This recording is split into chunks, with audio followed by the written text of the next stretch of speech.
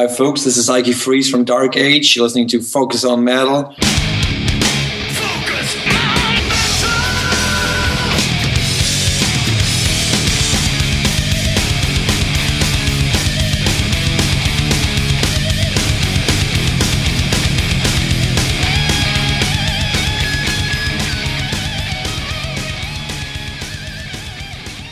Hey, Metalhead, Scott Thompson here, welcoming you to yet another week of Focus on Metal.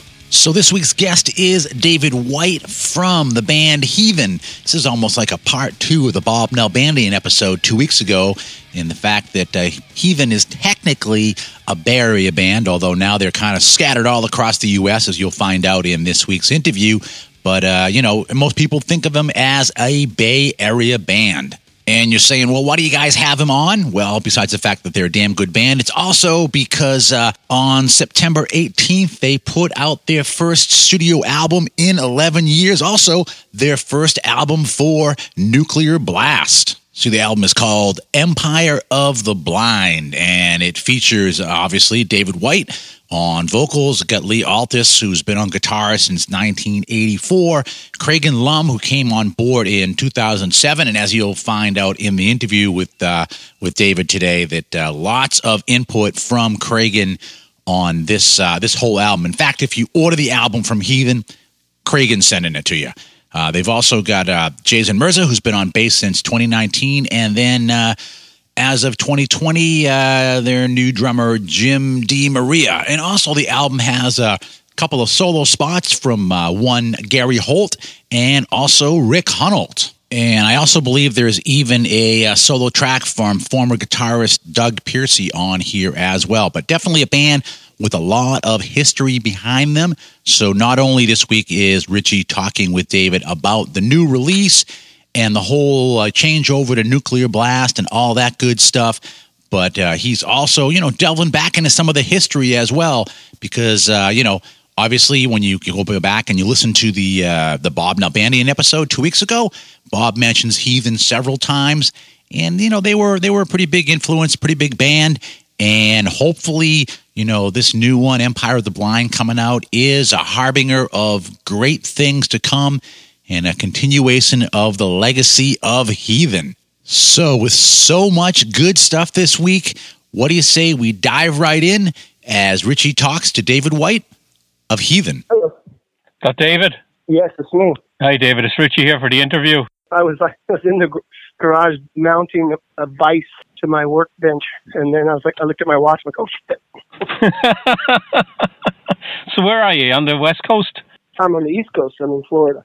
Oh, you're in Florida. Okay, I'm just outside of Boston. Oh, okay. Originally from Ireland, though. Yeah, I figured that I could hear your accent when I talked to you the other day. Yeah. Have Heathen ever played in Ireland?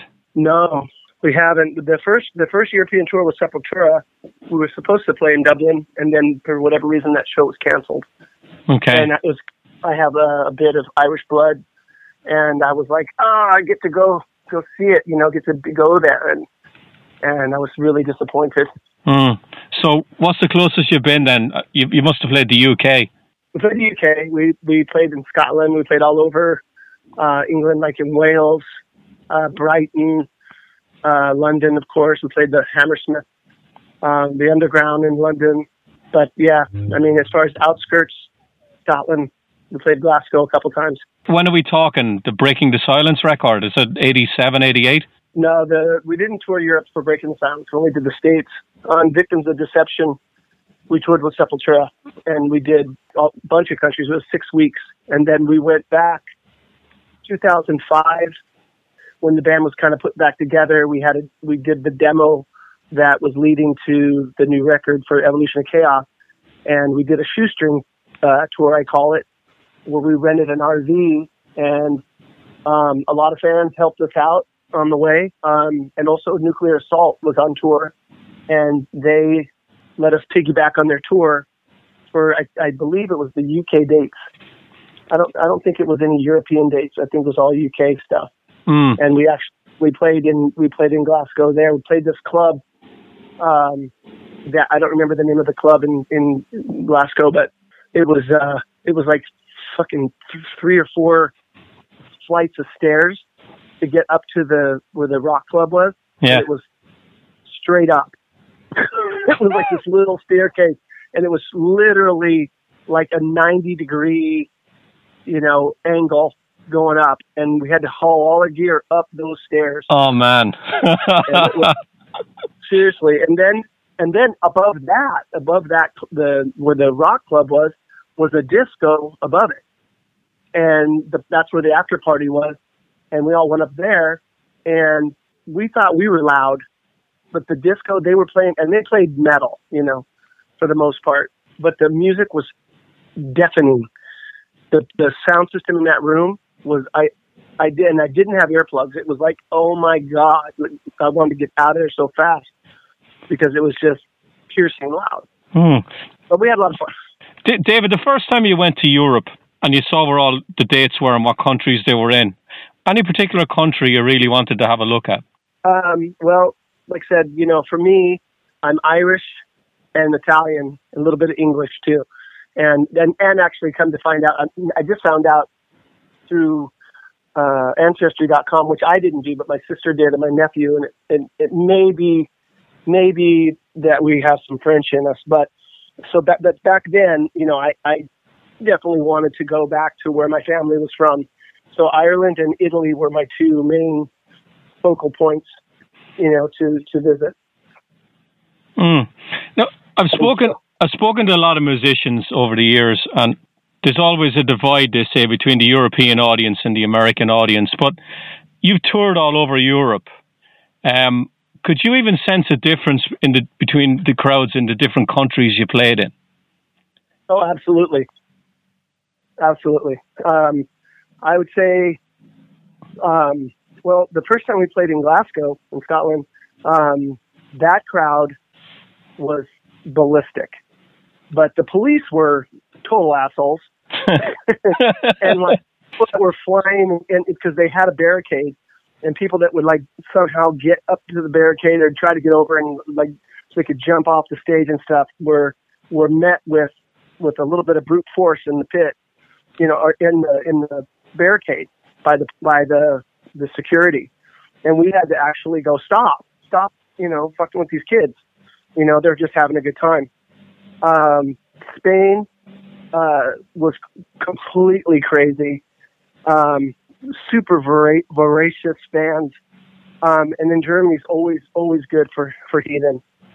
It's just different. And now that, the last couple tours, Italy has been really, really strong for us. And a lot of the kids know that I'm from Italian descent. So, it's a nice little niche as far as, having those kids, it's like family to me. I have a lot of friends there now. And so, but the crowds, you definitely, you go through the different shows and I can't complain about any of the crowds, especially in Europe.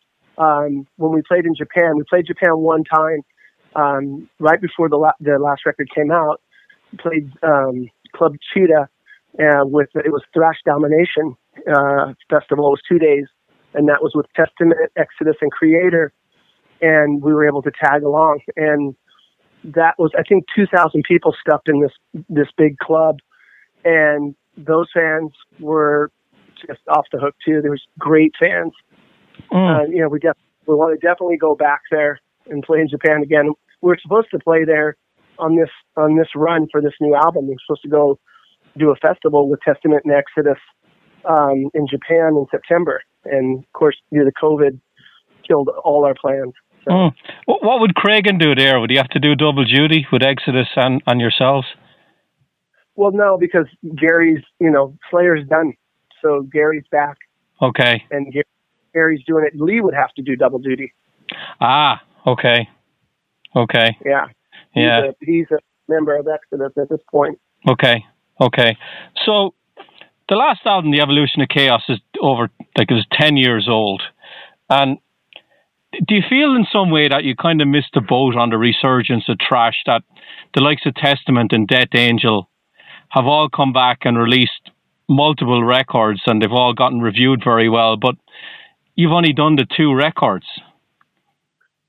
Well, it's just one of those things. I mean, definitely we would have liked to had more material out. Once we got, things together in 2010, with Mascot, we had a lot of momentum. We toured for about three years or so, which was the most touring that we've ever done. And some good ones, we did a stint with Sepultura and Exodus. We did a couple tours with Exodus. We did our first tour coming off that record. We headlined, and After All came out with us. But then, we started working on the new record, and then we got a new deal with Nuclear Blast. And then Jeff Henneman was having issues, so Gary went, to help out the Slayer camp. And then, that Jeff Henneman passed away. So they asked Gary to basically join the band and finish out and tour, and finish out the Slayer run. And so the Exodus guys, getting to know Cragen on the road with Heathen, they asked him if he would fill in for Gary, because they knew that he was a very overly capable guitar player to do the job.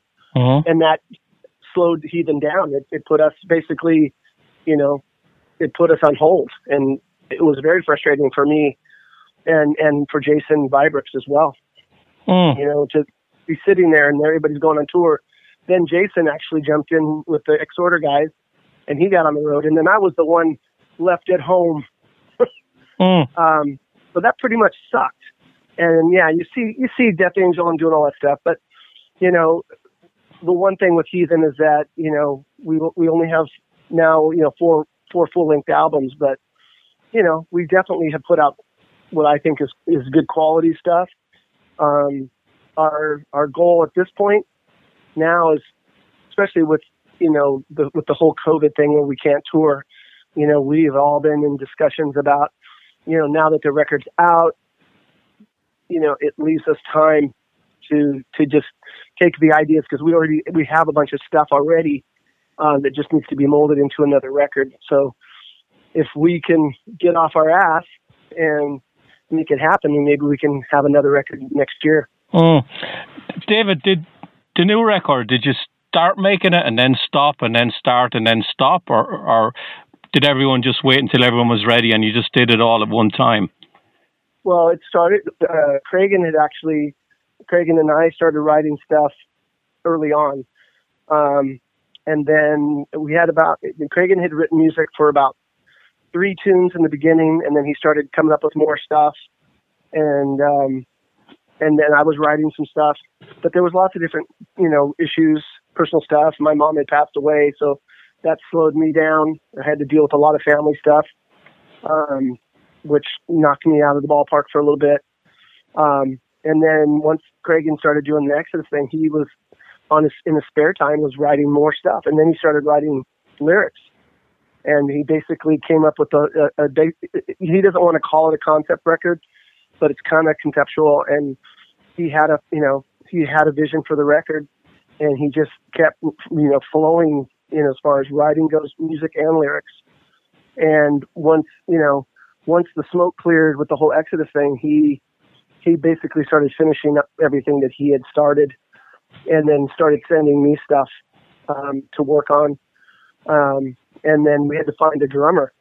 It was Jim came into it pretty, I wouldn't say last minute, but kind of. I mean, we were looking at different drummers, but we had considered Jim for a while because he was a good friend, and we definitely want to be able to, have band members that we can get along with on the road. So he was definitely, high in the running. And then, once we made the decision, he got busy, worked on the material, and then when he came in, he just killed it. Yeah, definitely. Over the years, did you ever doubt that there'd be a new Heathen record at all? Oh yeah, I absolutely did. And a lot of my buddies that know, all the Heathen guys and people from the area, we've had conversations, and I pissed and moaned about it, and it was one of those things. It's like I also felt kind of like, Evolution was such a strong record, and we, and it was for me, it was the best stuff that I had ever written, and probably my best vocal performance, on record at that time. So I felt like if that was it, at least we went out on a good note. But I was hopeful, and we had lots of conversations, and finally, like I said, once the smoke cleared with Exodus, once Slayer was done, Cragen basically, took the bull by the horns and pressed forward, and we all got on board, and and we made it happen. Luckily we were able, and it really, the timing was perfect to get Zeus, who produced the record. 5 years ago, maybe that wasn't going to happen. Tell me a little bit about him, because I know he's done Queensryche, and I think he works with the band Sanctuary. Tell me a little bit about working with Zeus. I don't really know much about him. Well, he's also done, I think he's done all the Hatebreed records. But even to work with Sanctuary, which, an incredible band, he's also been working a lot with Rob Zombie, doing movie stuff. But he's a young guy. He's probably 10 or so years younger than us, or me. And he's a metal fan. He actually was telling us that, he then heard Goblin's Blade on college radio when he was young, and was like, whoa, who are these guys? And went out and bought our record. And as years went on, he always, he said that he always wished that he would have a chance to do a record with us. And it happened. And anyway, but, I didn't know much about the guy. And Lee had met him a few times, and it was one of those things where we flew to Massachusetts to work at his studio, and I was a little, I guess, I don't know, nervous, but just, kind of like, well, what's this going to be like, working with this guy, because Juan Ortega, he's a good friend of ours and good friend of mine, and I kind of knew how that was going to go, and we were able to take our time and work on the last record. With this one, there was definitely time constraints, because he was also working on the new Hatebreed record. So he squeezed us in his schedules. And so we had to be very efficient. And he was very efficient. The way he worked, the way he brought out the best in everybody, as far as recording, and made everybody comfortable, but also pushed, to get out the best performances. And, it was great because we went out there was no distractions from home. So to be able to have that was amazing. That was the first time we really had that, where you're not going home after you're done today. You're going to go and you're going to get something to eat, and you're going to sleep, and you're going to wake up, and you're going to prepare for the next day, and you're going to knock out your tracks. And,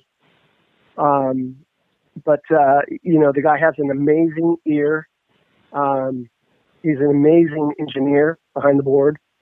I can't say enough. I mean, it was incredible. I look forward to working with him on the next record, and he's on board as long. Hopefully, the timing will work out and we can make that happen. But he definitely wants to work with us again. So, David, if you look at the Evolution of Chaos, the writing credits, nearly all the tracks are written by Lee, and the lyrics are done by yourself.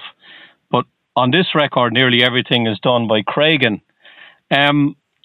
Any particular reason why Lee didn't write anything on this? Well, just to clarify, Cragen wrote everything. Not nearly, but everything. Okay. But Cragen wrote music for 3 songs off Evolution, and wrote lyrics for 1. John Torres wrote 2 songs off the last record, and had a concept idea for one of the songs for Blood Cult. But his lyrics were a little rough, so I had to basically take the idea and write it, make it better, I guess, bring out the best in the song. But there was a huge contribution by everybody in that group of guys for that record. With this one, with Cragen doing it, like I said, it was just a matter of sort of geographical and logistics. And Lee, I think, had a lot of material that was just rough. but he had been touring so much. I think that when he came home, he just, was trying to decompress and spend time with his family. And I don't think he just didn't have the energy for this one. And as much as like the last one, where we were definitely putting something together after not putting a record out in a long, long time. And he put a lot of effort into the last record. You listen to songs like No Stone Unturned. That's a huge, huge tune. It's a three-part tune, and something that he spent a lot of work on and a lot of time and effort. This one, I think he sort of let Cragen take the reins, and and for me, it's sort of like is a way for Cragen to solidify himself in the metal world, as sort of a newcomer on the scene. Even though he's been around for a while with his other band Prototype and Psychosis, they were not that well known. And with Heathen, it gave him an avenue to really show what he could do. And he worked his ass off. And like I said, we just we let him take the ball, and I think that now it fired Lee up, so he's going to take all the stuff that he had, the riffs and some of the riffs that didn't make the Evolution of Chaos, because we hadn't finished them up. We had probably about 3 or 4 songs in the works that would have been on Evolution had we had more time to work on them. But and so we'll see those songs come out on the next record. So, David, you mentioned No Stone Unturned, and I think it's an incredible song. It's like over 10 minutes long. It's the big epic on the last record. Were you hoping to have another song like that on this one? Because it's a little bit more direct, in your face. There's only like 2 tracks, I think, over 5 minutes long on this one. Well, the thing is, I mean, there's a lot of reasons why, but one of the reasons, and it's kind of a financial reason, is that, you do a song like No Stone Unturned, and it's a long song, there's a lot of effort, it takes time to record all that. And when it comes down to royalties or publishing or anything like that, you don't get paid any extra for doing a 12-minute song. It's the same as for a 5-minute song as it is for a 15-minute song. And, that song basically had, at least 2 songs in it.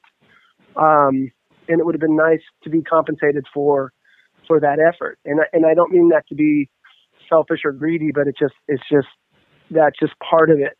But also, and the main reason is we wanted to be able to get right to the meat of, meat and potatoes of the song, you know what I mean, and have an impact, so that it's never boring and never dragging out, and just crank it up, and then boom, it's over, and then the next one comes and hits you right in the face, and then you come back and listen to the other song again, and what we did is, even though a song is 5 minutes, there's layers of things going on in those songs. So there's a lot of effort in every song. We didn't just go in there and set up and track it straight up and that's it. I mean, we definitely put a lot of time and a lot of thought in each song, and whether it's the vocals or the guitars, we with the layering, because we want it to be where every time you listen to it, you hear something new.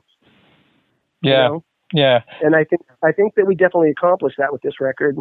And hopefully with those shorter songs, maybe we could get more airplay. Yeah, true. Definitely. David, did you try and write lyrics for any of the songs on the new album? I did. I was writing, there was a couple songs, one that I had actually finished, but then Cragen had written something as well. And we actually fought about it. But his was, at the state of the game, his was more developed than mine. And, it was where he just, he really fought for what he had written. He felt strongly, and sometimes you have to fight for what you believe in. When you're writing a song, I definitely, in the Evolution of Chaos, there was a few songs where, I had to definitely, get pissed and fight, to make, certain songs happen, lyrically. But, we go through that sometimes where we debate and we go over what's best for the song. And at the end of the day, it was about letting Cragen have his vision. So I had to yield, Yeah. And you know what I mean? I'll catch it the next time. I wrote a lot of songs over the years with the different records, and yeah, because sometimes, David, that can be difficult because you're the guy singing the lyrics, and if you don't believe in the message of the lyrics, that can make you uncomfortable. Well, yeah, and so if there was anything in the message of the lyrics if I had a problem with it, then I would definitely dispute it. You know what I mean? I would be like, I'm not singing that. I don't believe in that. That's not where I'm coming from. But the way he wrote this record, it was kind of, conceptually, it was a continuation of what I wrote on Evolution of Chaos. And even partly, on Victims of Deception. So once I dove into the material, to learn it, to prepare for recording, I was totally on board. I was like, this is fucking killer.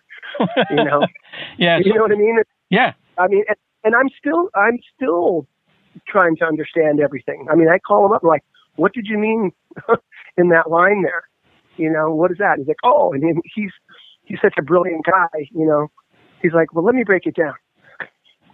And a lot of times, when we did a lot of press leading up to this record, and people would want, a lot of the interviews would be, okay, so first song, The Blight.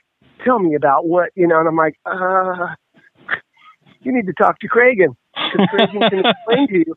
I can't really tell you. I mean, I can give a broad view of it, but he can give you more, detail. But I'm a very firm believer in, writing something that the listener can interpret and react and have an emotional response or whatever response on their own. You know what I mean? Yeah. It's because there's lots of songs over time that we've all listened to, from Led Zeppelin to Black Sabbath, and all the music that we've listened to over the years, and it means something different to most people. You don't need to have to, have everything broken down every time, Yeah. David, did Cragen influence the way you sang the lyrics, or did he leave that up to you? Well, he did track, the vocals. He tracked them as far as scratch vocals in his studio. So he definitely had ideas as far as melody. But then, he gave it to me, and, I definitely, as a vocalist, I'm going to definitely want to bring it the way I would bring it. And so that was where, he let me be able to flow and give it my interpretation vocally and melodically. I didn't change the general melody, but definitely on certain lines and how things taper off or finish or start. I definitely had ideas on that, and we were able to work all that out in the studio. Like I would say, oh, this is how I would do it. This is what I worked on. And what do you think? And he'd go, oh, yeah, that's better. Or I really like, I really want you to do it like this because this is how I'm like, yeah, okay, but this is how I would do it. And as a singer, I would never do that, Yeah. And he's not really a singer, so he understood that. But it was a nice roadmap for sure. Focus.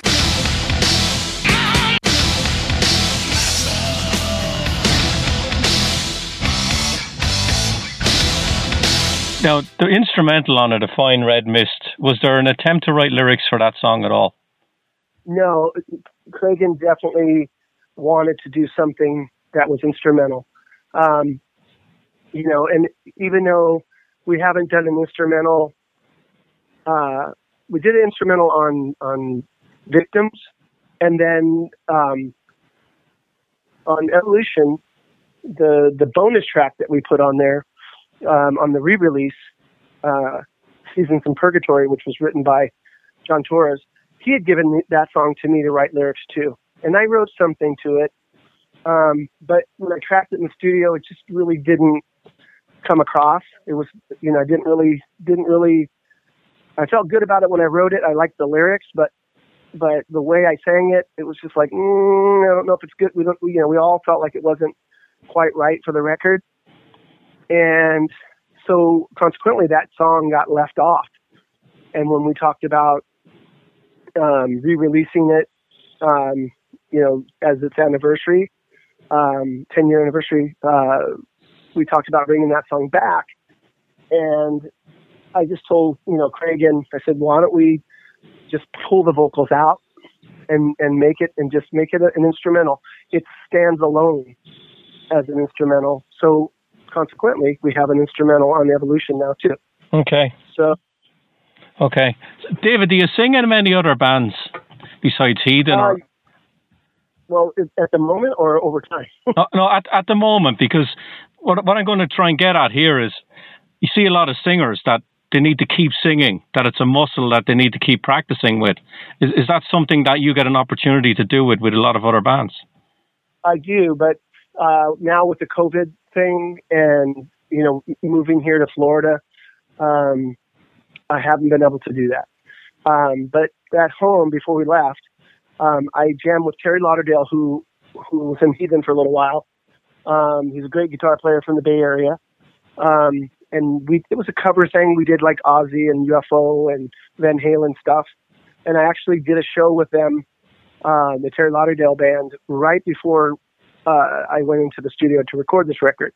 So definitely that's where I was flexing the muscle to record, and it helped immensely. But I also am involved in a project that's kind of country rock and sway, and I play drums and sing backup and some lead in that group. It's called Randy Markham and the Boys.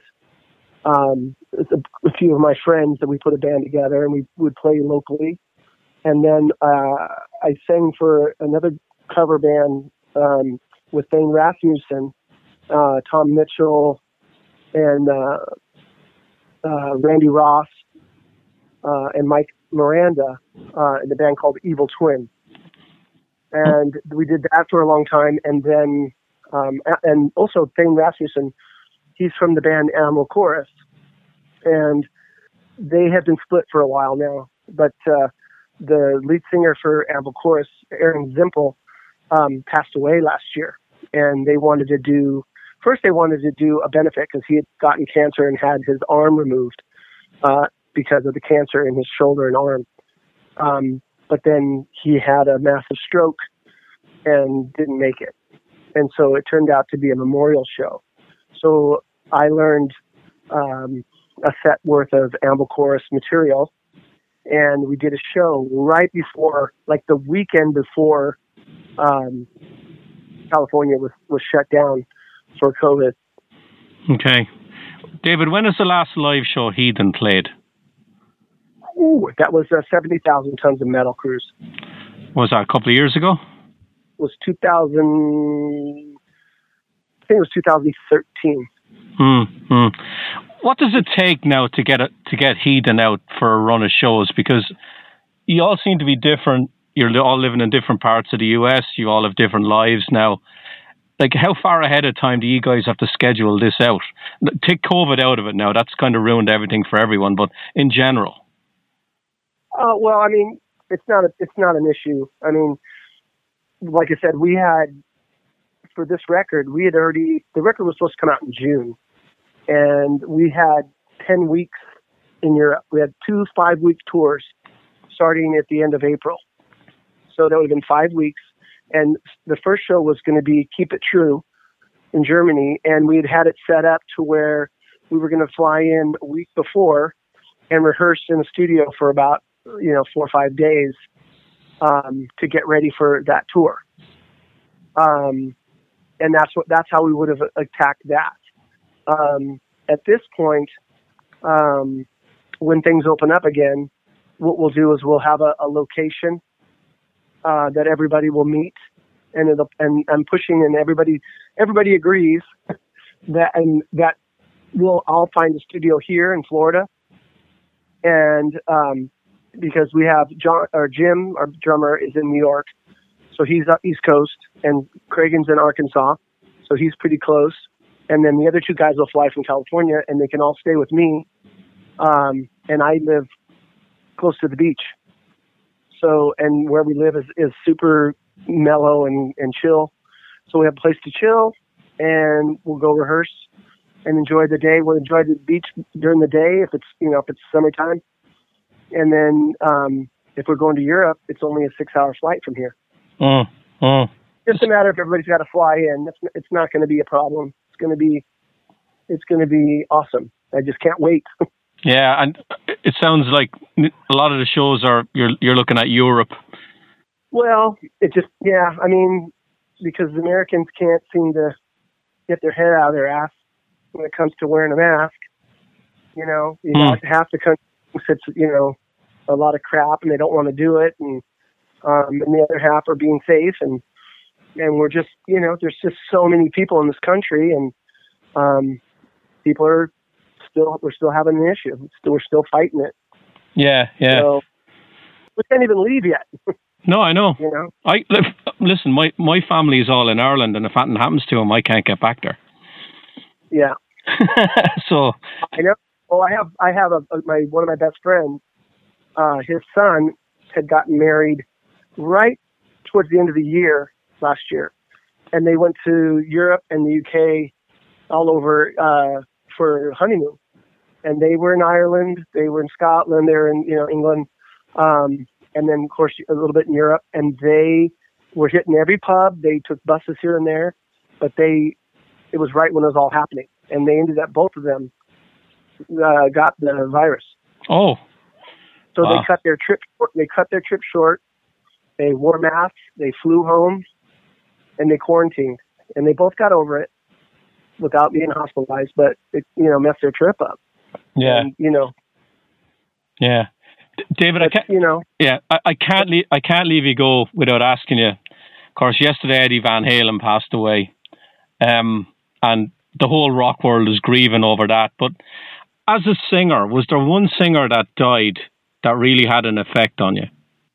Wow. Well, of course, Freddie Mercury. Well, okay. Was that 91? I think, wasn't it? 1991. I tend to want to forget the year and the time when people die. It's like, yeah. But I mean, I would say that, he probably had the biggest impact. There's many, even Elvis. I mean, I remember as a teenager, like being just like, oh my God, the King. He was like 40 years old.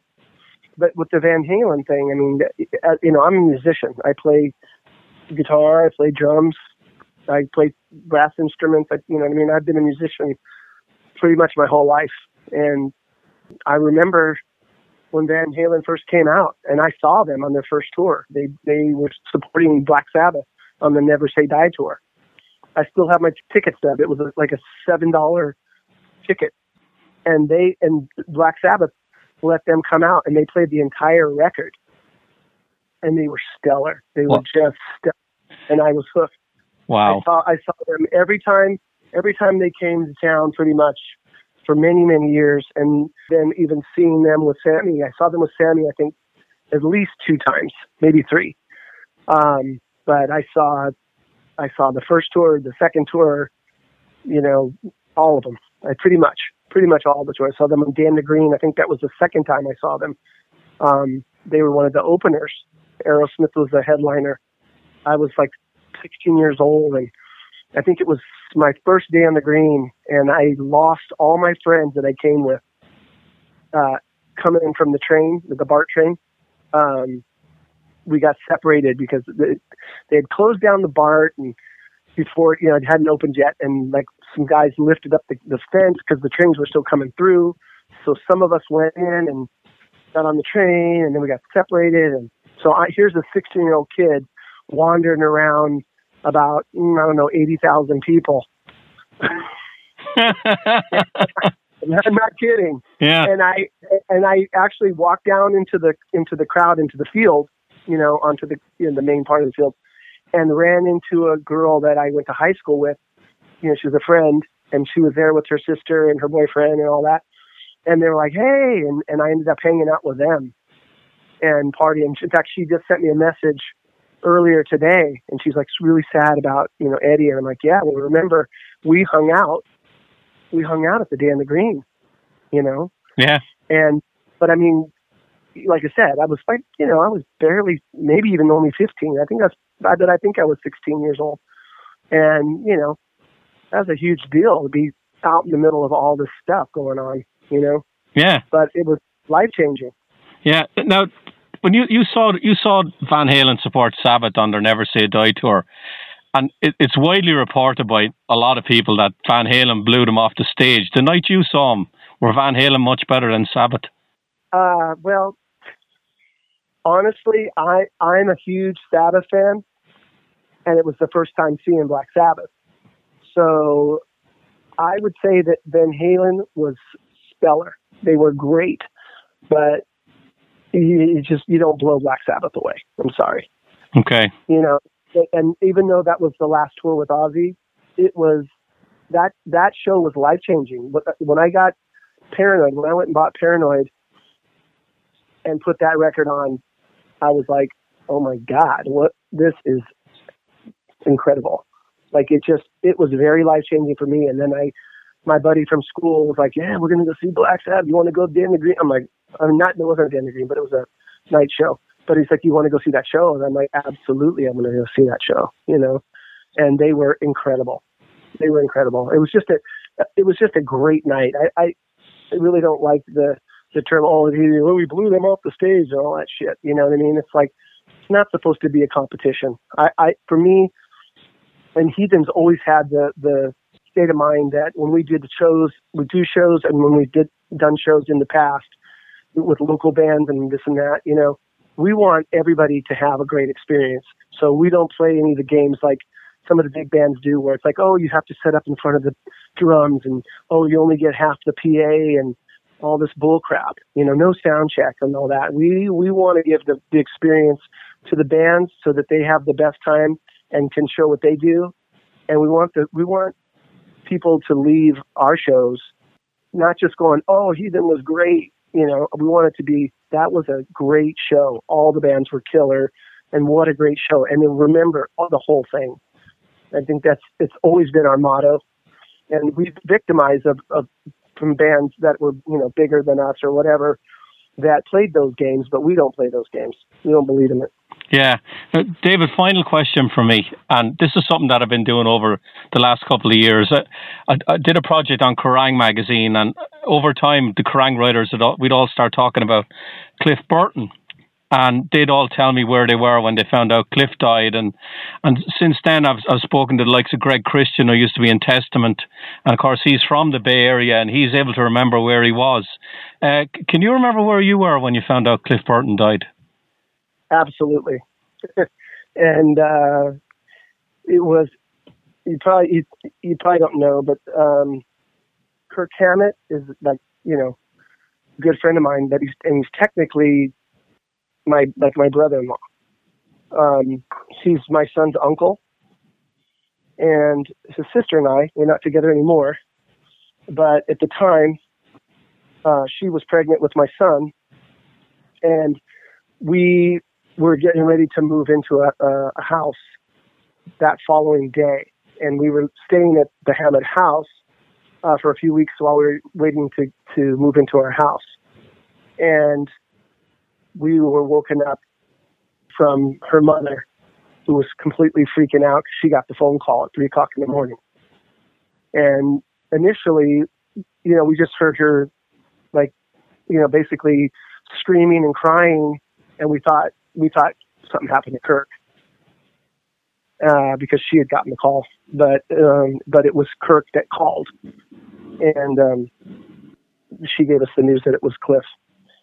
And Cliff was a friend, and you know, it was devastating, and it was just,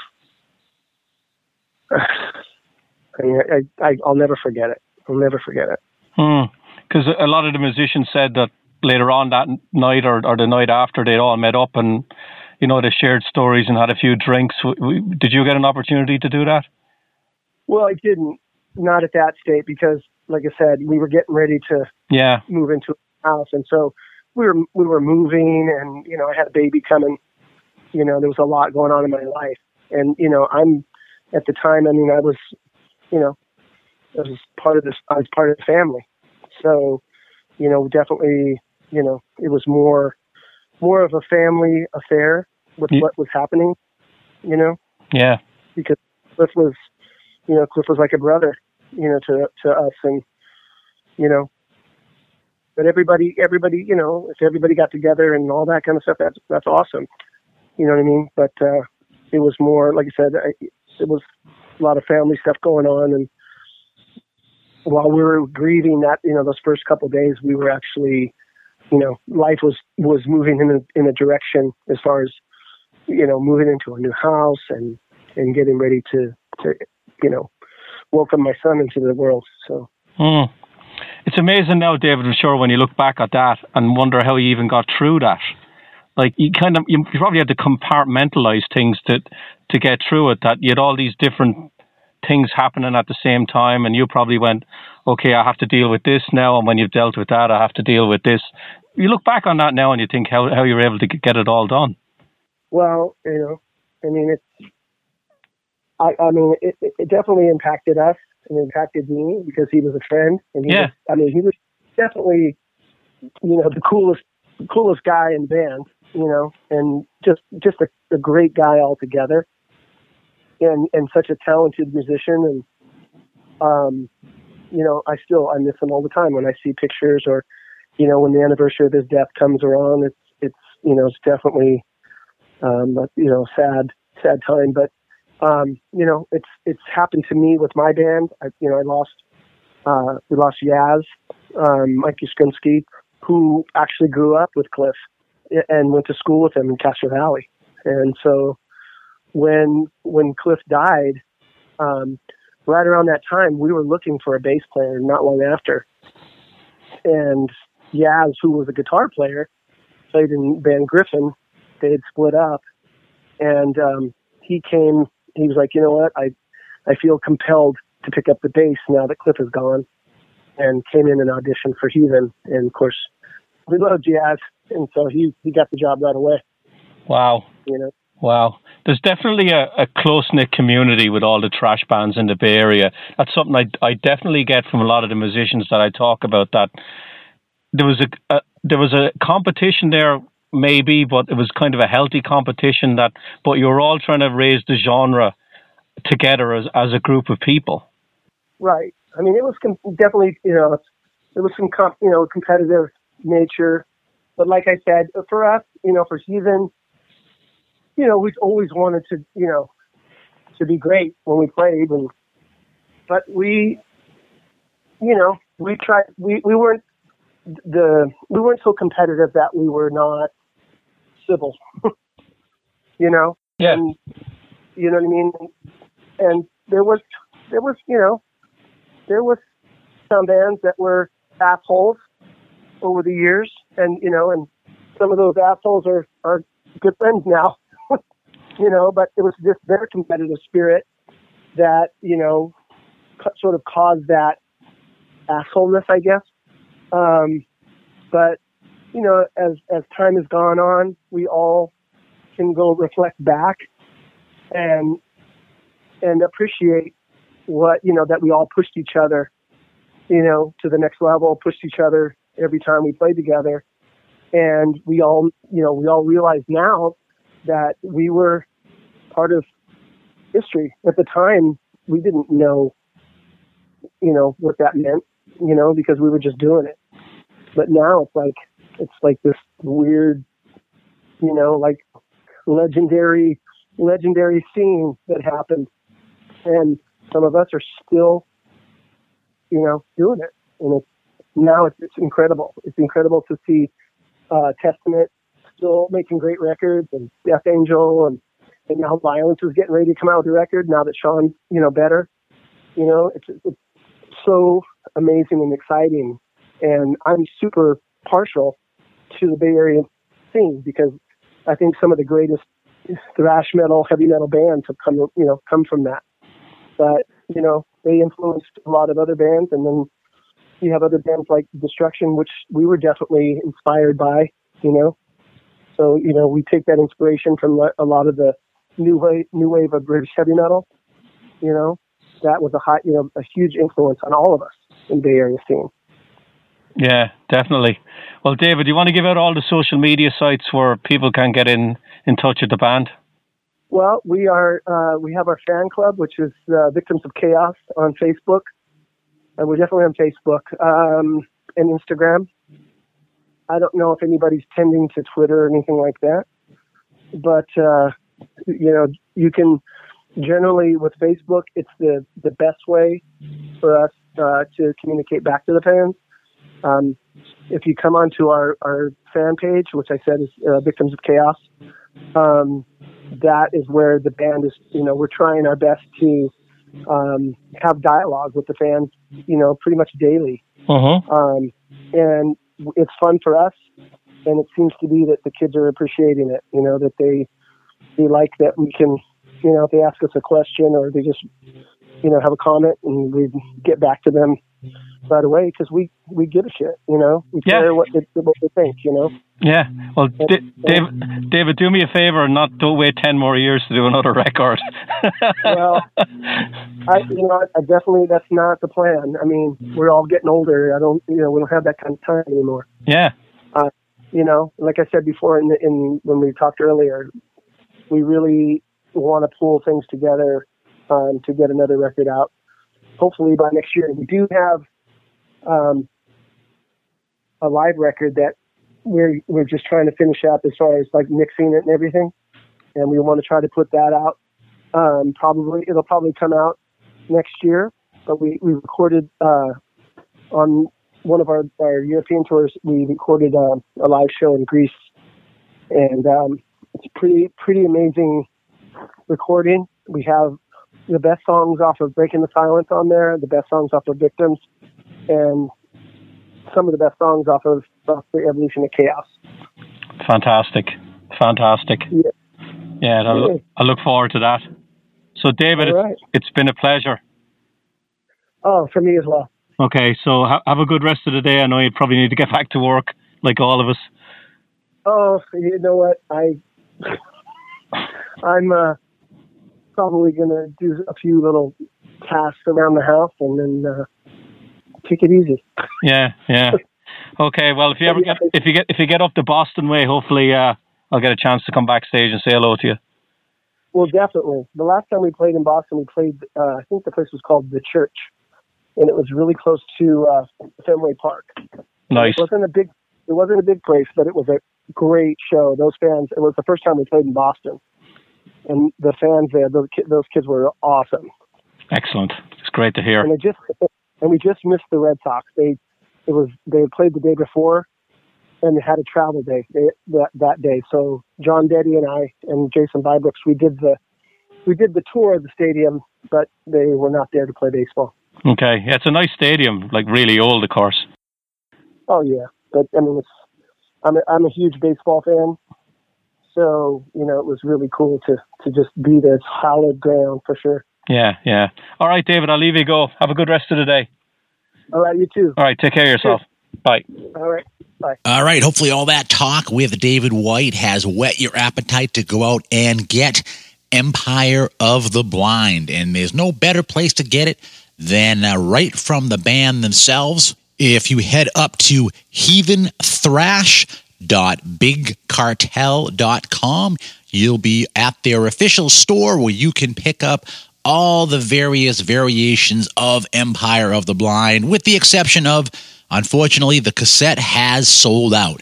Now, I know that when I, needed to satisfy my physical product urges, they actually still did have the cassette in stock. But when I looked as I'm mixing this today, and unfortunately out of stock on the cassette. But you can still get the CD. You can still get this very, very cool splatter vinyl as well. So good stuff there. They even have the Empire of the Blind book. You can get an Empire of the Blind CD and T-shirt or vinyl and T-shirt You got the different bundles up there. Also up there, they've got the Evolution of Chaos 10th anniversary swag. And if you are so inclined, you can get the Evolution of Chaos 2020 reissue with the bonus tracks and a live DVD. They've got that there, as well as getting that reissue with bonus tracks in a transparent blue vinyl.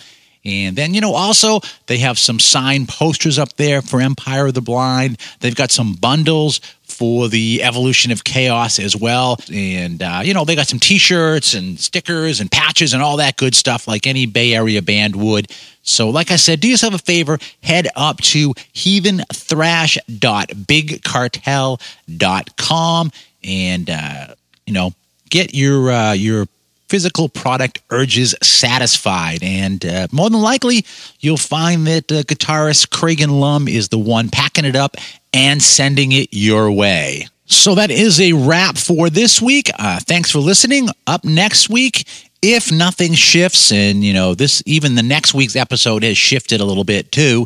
But right now, what we're planning to do next week is kick off a 2-part celebration of the anniversary of Lynch Mob's Wicked Sensation. So that album came out on October 23rd, 1990, so another anniversary year for that one. And originally, the way we were lining up the shows, we were actually going to be running it on its anniversary week, but things happened and things slipped a little bit.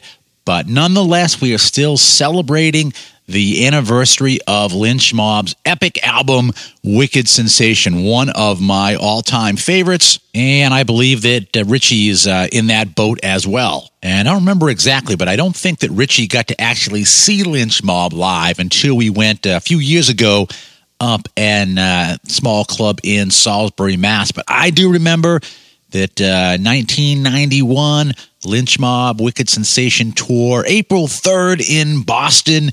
Great show, and me and my buddy Scott went. Yep, Scott, twin Scott assholes going to a Lynch Mob show. And I do remember quite a few people there that were only there to kind of make the scene. They definitely weren't there for the band. It was just, the scene and to be seen. But we were definitely there to hear everything that George and the rest of the band were launching at us. And then the same two assholes saw Lynch Mob again in August of the following year at Axis in Boston as well. So obviously, long-time Lynch Mob fan.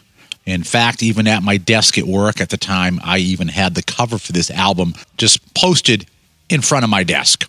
And so to do that upright, we're going to kick it off with episode 1 as we talk to bassist Anthony Esposito.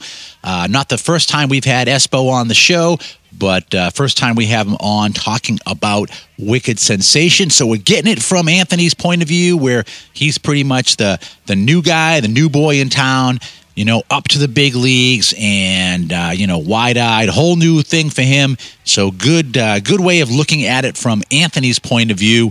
And good stuff, great stories, and a lot of good memories from Anthony.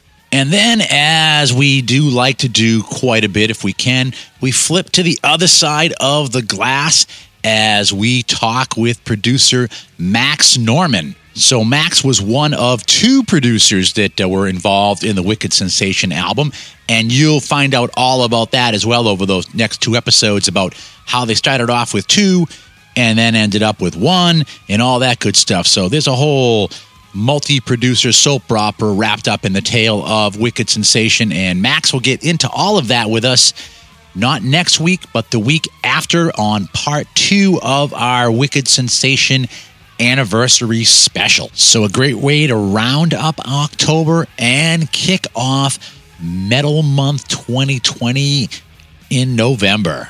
But as I said, that is going to do it for this week. Hope you enjoyed all the convo with David.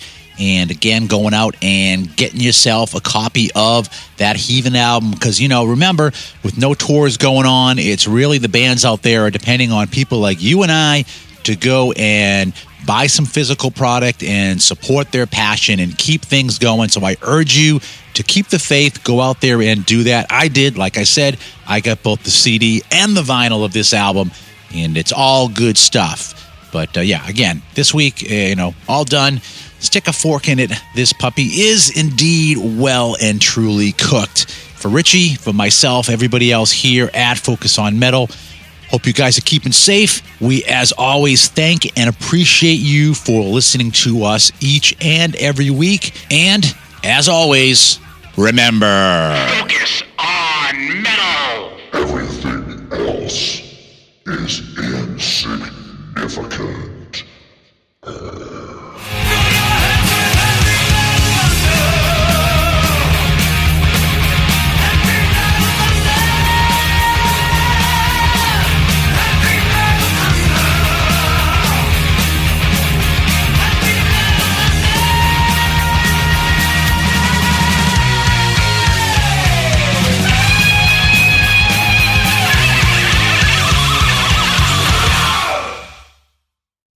You're still here? It's over. Go home.